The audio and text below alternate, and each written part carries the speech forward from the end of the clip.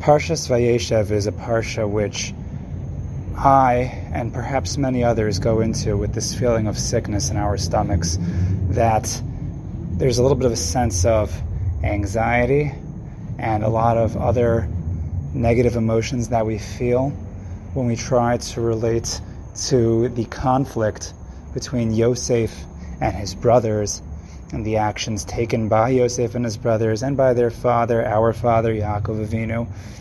And it's one of those parshas where we look around, looking both sides to try to figure out what went wrong and what everybody was thinking, what the brothers were thinking, what Yosef was thinking, what Yaakov was thinking. And in this obvious conflict, which is something that apparently has had lasting impact on us, not just for the generation of Galus Mitzrayim, but the generation of Malchus Edom, with the Asara Harugei Malchus, and really generations to the end of time, which I think are still experiencing and re-experiencing the same kind of conflict that had been stirred up so many years ago in the time of Yosef and his brothers. And the question is, what are we supposed to take from a parsha like this? When we look at the parsha and look at all the obvious wrong that was committed by all of these very holy, important, and elevated tzaddikim, these heroes of our history, and yet they existed and played a role in a time which did not really seem so heroic on many counts.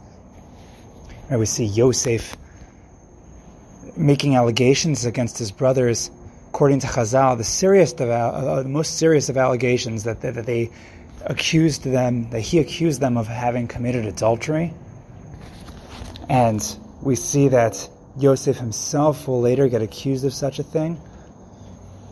And yet the brothers, who made a very harsh decision about Yosef, they made a decision essentially to convict him of a capital crime, and one which it seemed that history will have acquitted Yosef for, but at the time it seemed as though, at least in their eyes, they were right. And yet we know that for generations later, what they did to Yosef, what they wanted to do to Yosef, and what they ultimately did to Yosef was the wrong thing.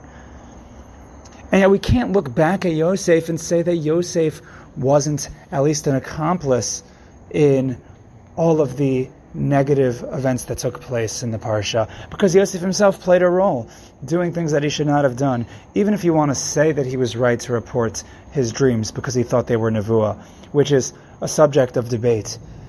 But the fact that Yosef would make reports against his brothers, which is one of the chief reasons why they hated him.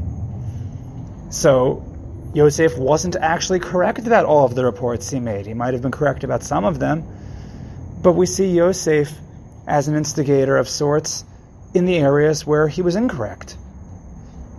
And so once again, the question is, what do we take from this? What do we take? What do we do?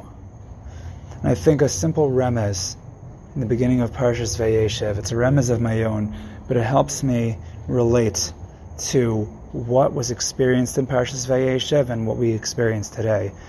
And that is, it's in the word Vayeishev, V'yesh Beis. And there are two.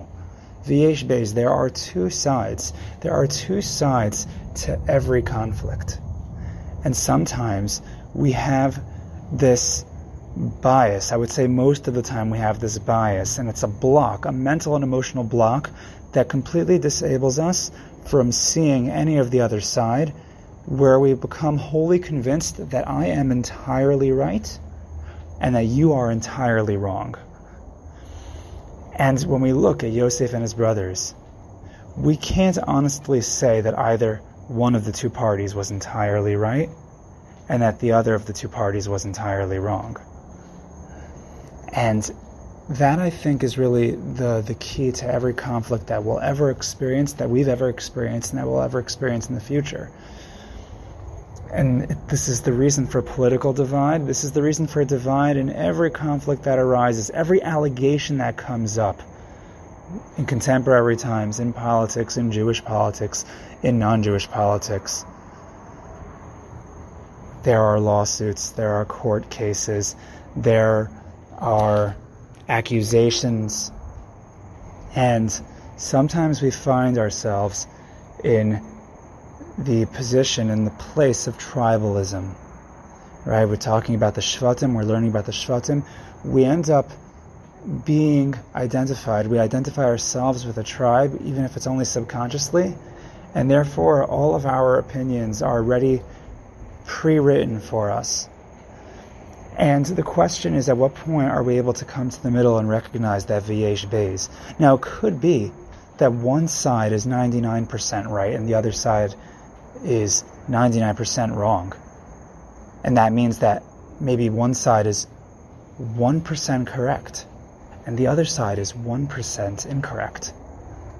But to remember that Vayeishev Beis, there are actually two potential sides to every conflict. Sometimes there are more than two sides. But at least there are going to be two sides. And the question is, if we can enable ourselves to see both sides and to appreciate both sides and to recognize that even if one side is mostly wrong, but to meet that side where that side is thinking, to have a meeting of the minds to understand where that other side, as 99% incorrect as they are, to see where they are coming from, to see where maybe there's 1% of schus that can be that can be earned on that side. And perhaps if any of the parties did that back then, if any of the parties would do that today, to be able to say, you know what, to have the humility of being able to admit that I don't know if I'm 100% correct. Maybe I'm only 99% correct, maybe less. But to be able to say that Vayeishev Beis, there are two sides, that I'm not necessarily entirely right, that the side I represent is not necessarily entirely right. Maybe there's a percentage to which we are wrong, and maybe there's a percentage to which the other side is right. Do we have that humility? Do we have that intellectual humility? Do we have that will, that emotional will for there to be a correct side that's opposite yours?